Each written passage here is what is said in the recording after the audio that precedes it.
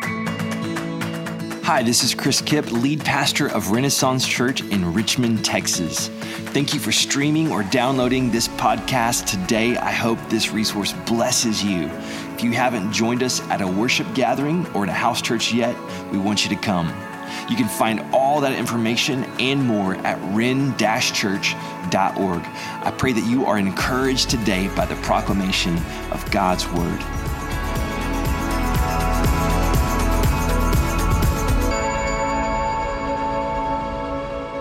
We're continuing on this morning in a series on Philippians. Summertime is when people grab the book and they head to the beach or the pool. And so I thought, let's do a summer book series, and we're going to look at the book of Philippians. This is a book that's full of encouragement, and it's full of some iconic passages. I mean, we talked about the ones that get shared on the Facebook meme or the ones that you tattoo on your bicep, right? The passages that we love to quote. And this morning, we're going to look at one of those passages that I think is just amazing. And so what Paul's doing in Philippians, in the portion that we're going to read this morning, is that Paul's modeling something.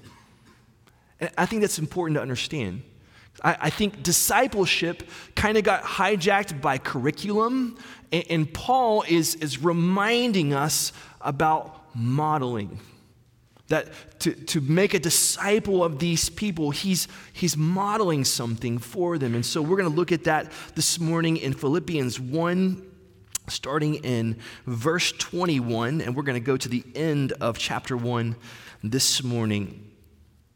I'm going to read it for us, starting in verse 21. He says this: "For me to live is Christ, and to die is gain. Now, if I live on in the flesh, this means fruitful work for me, and I don't know which one I should choose. I am torn between the two. I long to depart and be with Christ, which is far better. But to remain in the flesh is more necessary for your sake." And if I were writing the Chris translation of the Bible, I would just put in parentheses, sigh, because I feel like that's what just happened there. It's more necessary for your sake, right? "Since I am persuaded of this, I know that I will remain and continue with all of you for your progress and joy in the faith, so that because of my coming to you again, your boasting in Christ Jesus may abound." Verse 27, "Just one thing, as citizens of heaven, live your life worthy of the gospel of Christ. Then, whether I come and see you or am absent, I will hear about you, that you're standing firm in one spirit, in one accord, contending together for the faith of the gospel, not being frightened in any way by your opponents. This is a sign of destruction for them, but of your salvation, and this is from God. For it has been granted to you on Christ's behalf not only to believe in him, but also to suffer for him, since you are engaged in the same struggle that you saw I had and now hear that I have." This is the word of the Lord. So Paul starts this portion with this iconic passage: "For me to live is Christ, and to die is gain." Right? That's an amazing statement, if you really think about that statement. And I think that statement begs a question for us. If I gave you this phrase, "For me to live is blank and to die is blank," how would you fill in the statement? In fact, I think we have it here on the screen. "For me to live is blank and to die is blank." Honestly, what would you put in there? I think the thing that you put in that first blank will determine what goes in the second blank, right? Paul is saying something here about this win-win scenario. For me to live is Christ. It's fruitful labor for him. It's a win. And to die is gain. It's a win. Now, in our culture, it's common for us, if someone's having a health problem, right, your grandmother falls and breaks her hip, and you say to her, "I'm so sorry that you're dealing with this." And she says, what? it sure beats the alternative. Y'all heard that before, right? It sure beats the alternative, right? Well, I can't move as good as I used to, but it sure beats the alternative, meaning at least I didn't die, right? Like, here's the silver lining, I didn't die. But look at what Paul's saying. He's saying, no. I long to depart and be with Christ. So here's my suggestion to you, is that if you put anything less than Jesus in that first blank, you're living with a win-lose mentality. Or maybe, possibly, you're living with the lose-lose mentality. Meaning this, if I were to fill that with anything, it could be something really, really good. Like, for me to live is to be with my family. Like, that's awesome. I love being with my family. I want you to love being with your family. For me to live is to be with my family, and to die, is to be separated from them. Right? For me to live is to make a decent living and to not feel like I'm scraping by all the time, and yet to die is to lose it all, right? So whatever we put in that first blank determines the second blank. What would you fill in the blank with? I think about it this way with I was thinking about my own life, how in high school, I thought, man, as soon as I start driving, everything's going to be awesome, right? And then you start driving, you're like, oh, that's cool. But then you're like, oh, man, I got to graduate high school. As soon as I graduate high school, everything's going to be great.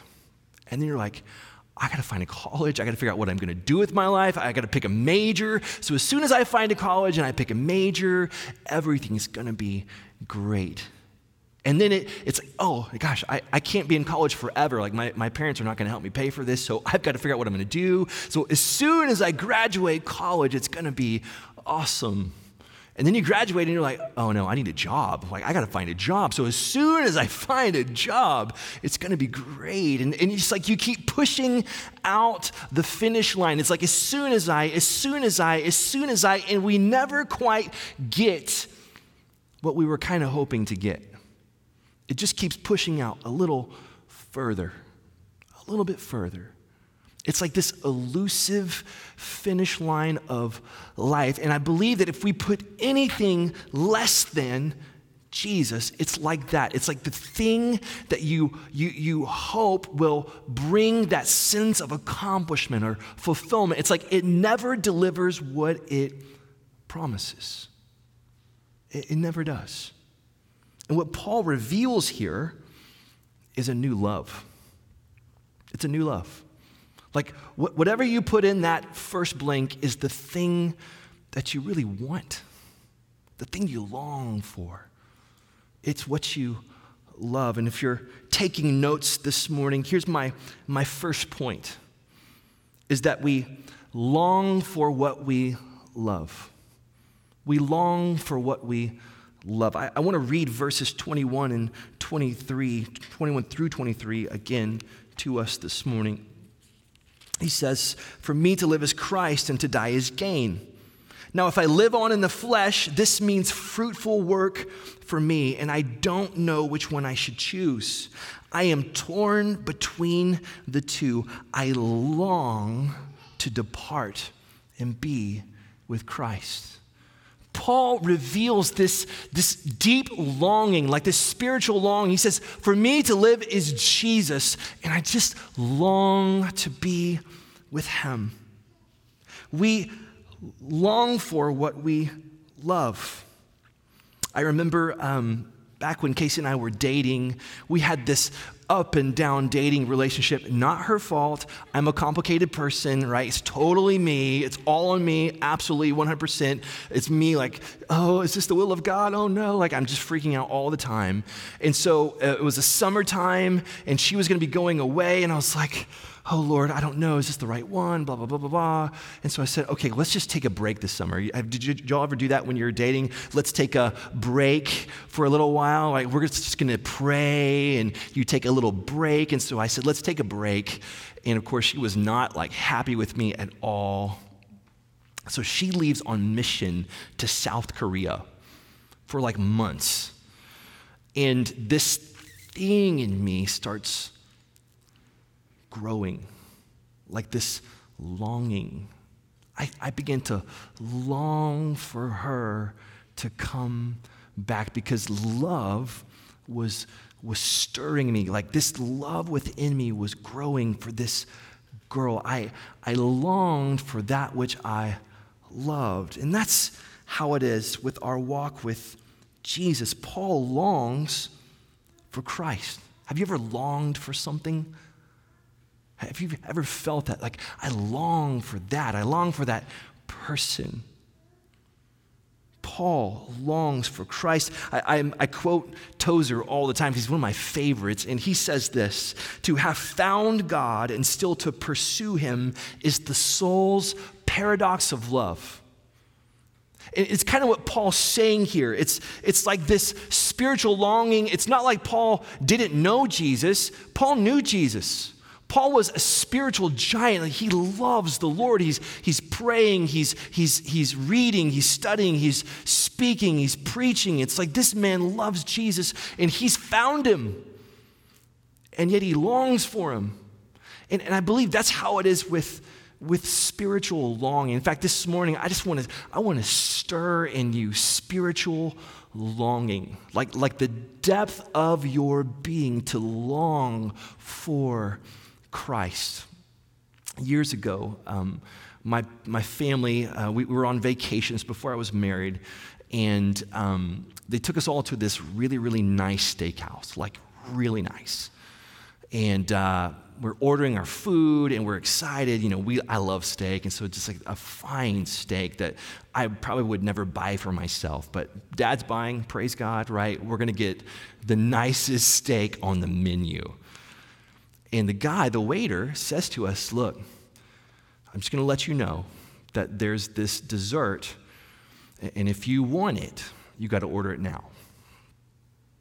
We're like, we're intrigued. Like, what is this? He's like, it's a Godiva molten chocolate cake, right? So I'm a chocolate person. My family, we're chocolate people. And so he has me at Godiva. I'm like, I'm totally in. Like, whatever that is, I've got to have that, right? He's like, it will take the entire meal to prepare this dessert. So you got to order it now.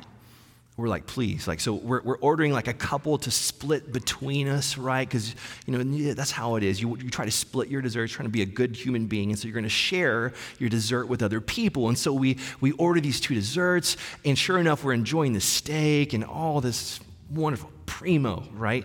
And then this dessert comes out, and y'all, it's like I almost get emotional when I talk about this because it was so stinking good. It was like, it's not too sweet, it's not too rich, it's not too chalky. It's like this perfect blend of all those things into this like holy grail of chocolate. And here's the thing, it's like we were enjoying it so much that we ordered more, and we sat there and waited for like another 25, 30 minutes just for another round of these desserts.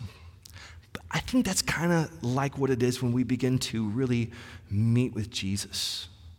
Like when you begin to open up your Bible or to pray or to come into a gathering like this, and you sense the presence and the nearness of a living God who loves you. And it's like you get this thing, and it's just like so good, and you're like, more. Like, that was so wonderful, but I want more. That's spiritual longing. It's always crying out within us, like, more, Jesus, more. And this is what Paul reveals, this heart that's like, more. I long to depart and be with Jesus. more of you, Father. And so Paul he's modeling this for these believers, and then he kind of begins to turn it on them, and he begins to talk about how they live. And if you're taking notes, here's my second point, is that we live for what we long for. We live for what we long for. I mean, really, if we're honest, all living really springs from our longing. Like, whatever you put in that blank will change how you live. For me to live is whatever, right? Fill in that blank, and that will absolutely shape how you live. And so in verse 27 through 28, Paul begins to talk about how they live. And he says this, just one thing. As citizens of heaven, live your life worthy of the gospel of Christ. This message of Jesus, this message that's changed you, live your life worthy of the gospel. Then whether I come and see you or am absent, I will hear about you, that you are, and get this, standing firm in one spirit, one accord, contending together for the faith of the gospel, and not being frightened in any way by your opponents. This is a sign of destruction for them, but of your salvation, and this is from God.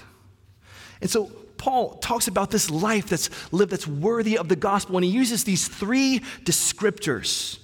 The first one is this idea of unity. He says, standing firm in one spirit, in one accord. You know, unity is a miracle of God.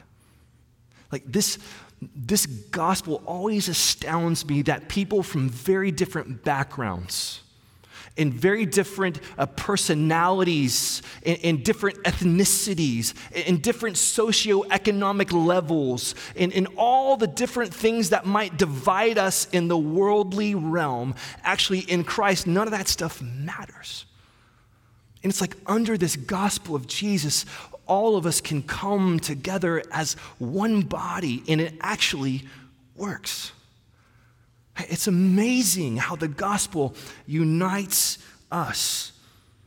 I think of Jesus in John 17, and Jesus is praying, and this is the high priestly prayer of Jesus in John 17. It's beautiful, and he begins to pray for all those that would come after his disciples. He's praying for people like us. And he says this in John 17:21, he says, may they all be one, as you, Father, are in me, and I am in you. May they also be in us. Get this, so that the world may believe you sent me. So this life that's filled with longing and love for God, that shapes how we live, it's marked by unity. And that unity is a testimony. It shows people outside of the church like, wow, that's weird. They're all like really different.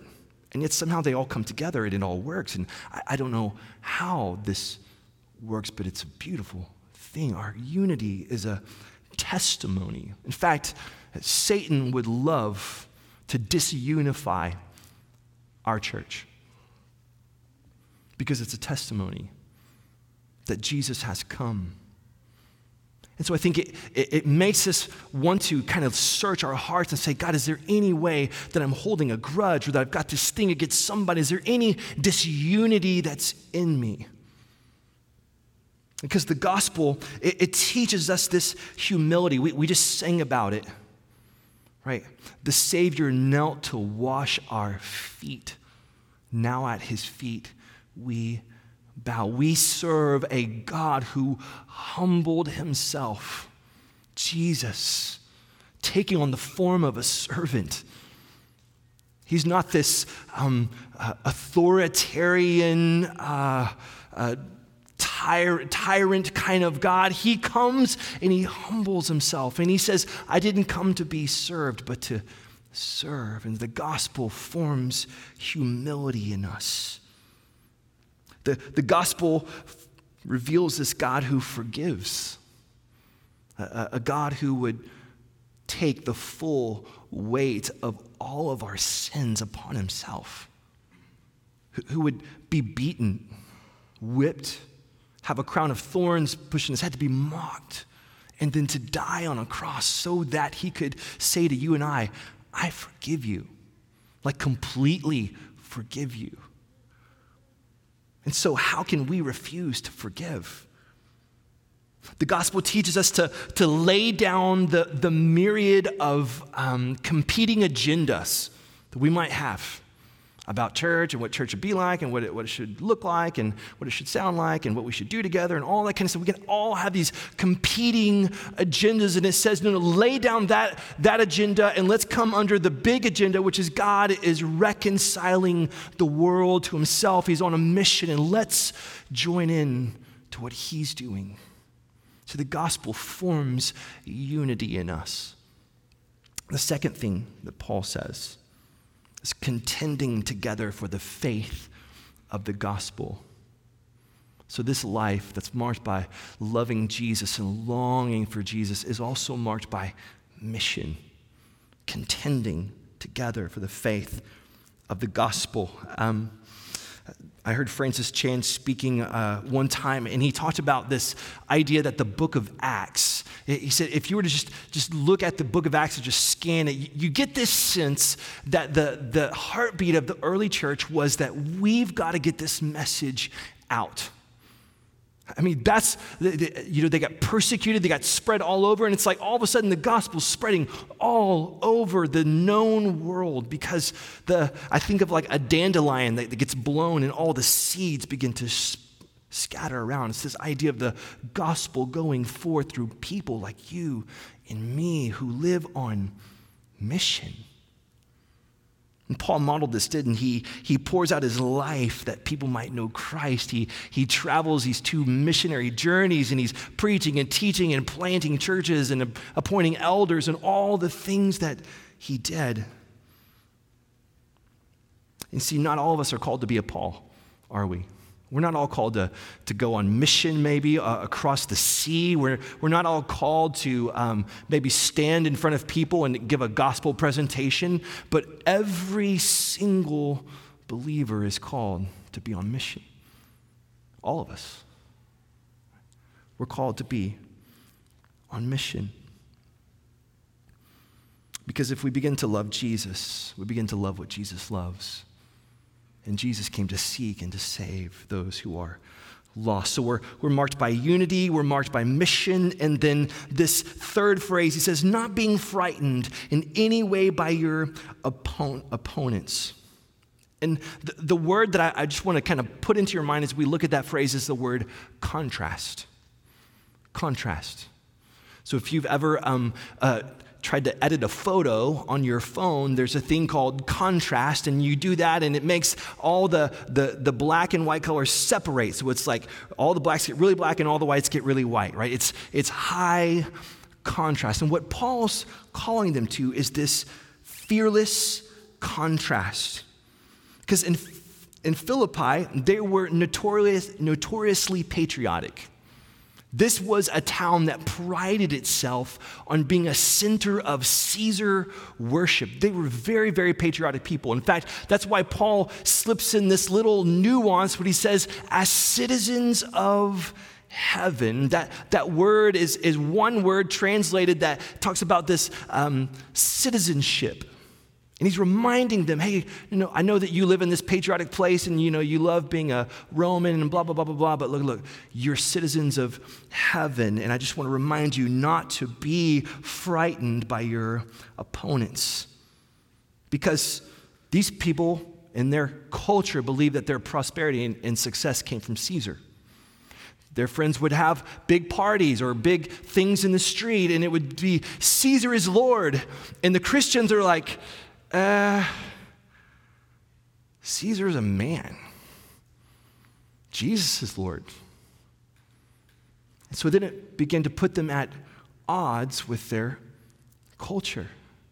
The things that their culture celebrates, the Christians are kind of like, I don't know if I can celebrate that because my faith is changing me And these people lost their jobs. Their families lost their status. Their friendships would be lost because they're persecuted. Right? There's a contrast between what they believe about this God and this King Jesus that set them at contrast with their culture. And he says, don't be frightened. Right? Don't cave in. Don't back off. But be fearless. You see, this gospel living that springs from this gospel is unity, it's mission, and it's fearless contrast. And then lastly, in verse 29, Paul begins to talk about suffering. He says, for it has been granted to you. Now, that's a phrase that's like a phrase of blessing, right? It's been granted to you, right? It's like, here's a gift. It's been granted to you on Christ's behalf, not only to believe in him, but to suffer for him. Since you are engaged in the same struggle that you saw I had and now hear that I have. Paul talks about suffering. I mean, just picture Paul riding in chains, modeling it. Here I am, suffering. Guess what? You get to suffer too. Isn't this awesome? Like Chris Quinto said last week, this eternal optimist, right? Isn't this great? We get to suffer for Jesus. But Paul also said, I don't think our present sufferings are worth comparing with the glory that will be revealed in us. Can you picture Jesus suffering for you? You see, the gospel reveals someone worth suffering for.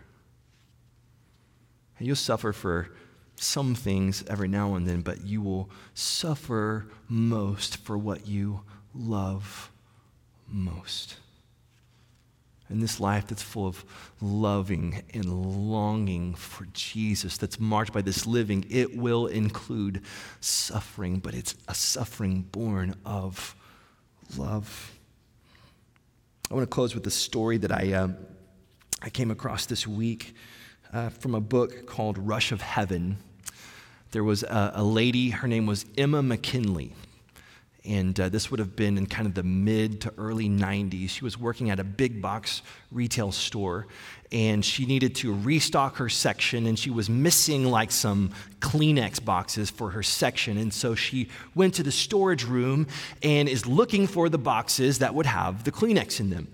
Well, it's like they're not in the place that they should be, and so she has to kind of climb up this loft, and then she has to climb a little higher, and then she has to climb a little bit higher. And before she knows it, she's like 25 feet off the ground, and she can finally see the box at the top of this stack in this big storage room, and she's reaching for that box, and right as she reaches for it, this heater turns on with this like scorching hot heat and just blasts her.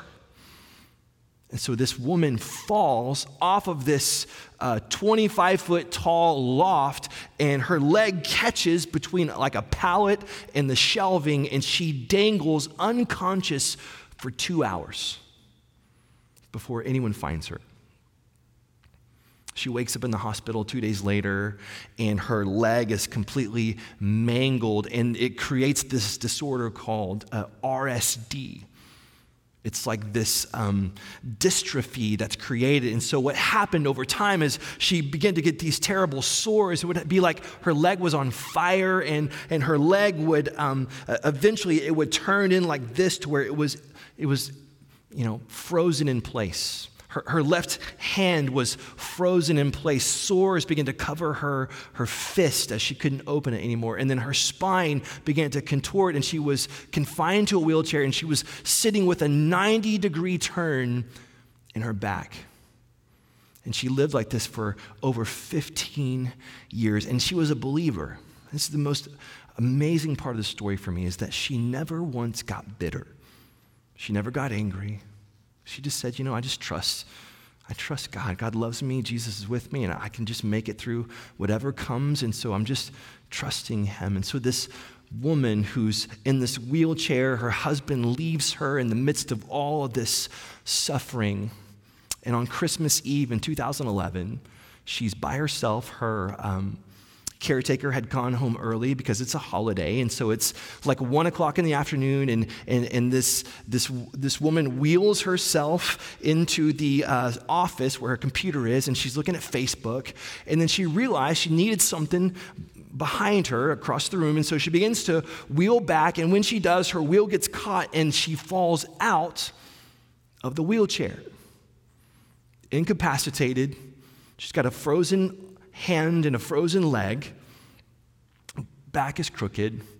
And she remembers that her neighbor is gone for the holidays. Like there's no one near. Her family won't be there for another 17 or 18 hours. And in her, she doesn't know what to do. And so in her distress, she begins just to call out, Jesus, Jesus, Jesus. For 8.5 hours out loud, she calls Jesus, Jesus. And she says in her book, she describes this moment where she said it sounded like wind, like rushing wind. So the atmosphere of my home began to change, and I felt like I wasn't alone. And she said, in bright, blinding light, this figure appears in the corner. It's Jesus. She said he walks about 2 or 3 feet away from her crumpled body on the floor. And she said as he walks up, this warmth begins to fill her foot. Her foot begins to pop, and the foot straightens.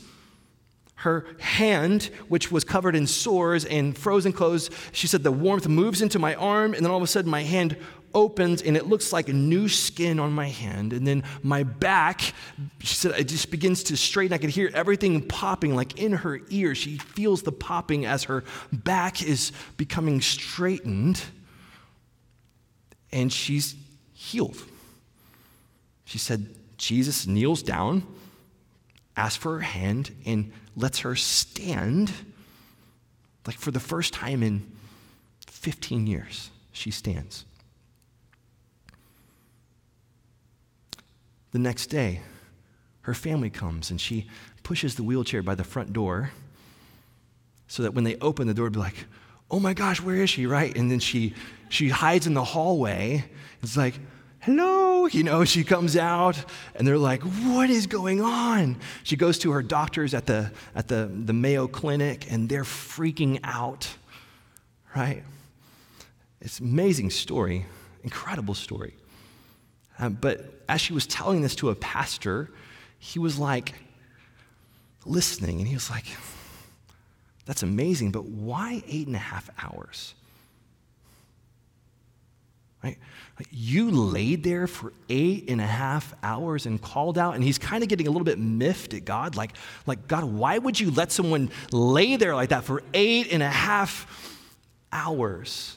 And so we asked her, why? Like, why do you think it was 8.5 hours? And she looks at him, she's kind of like surprised, like, I've never thought of that question before.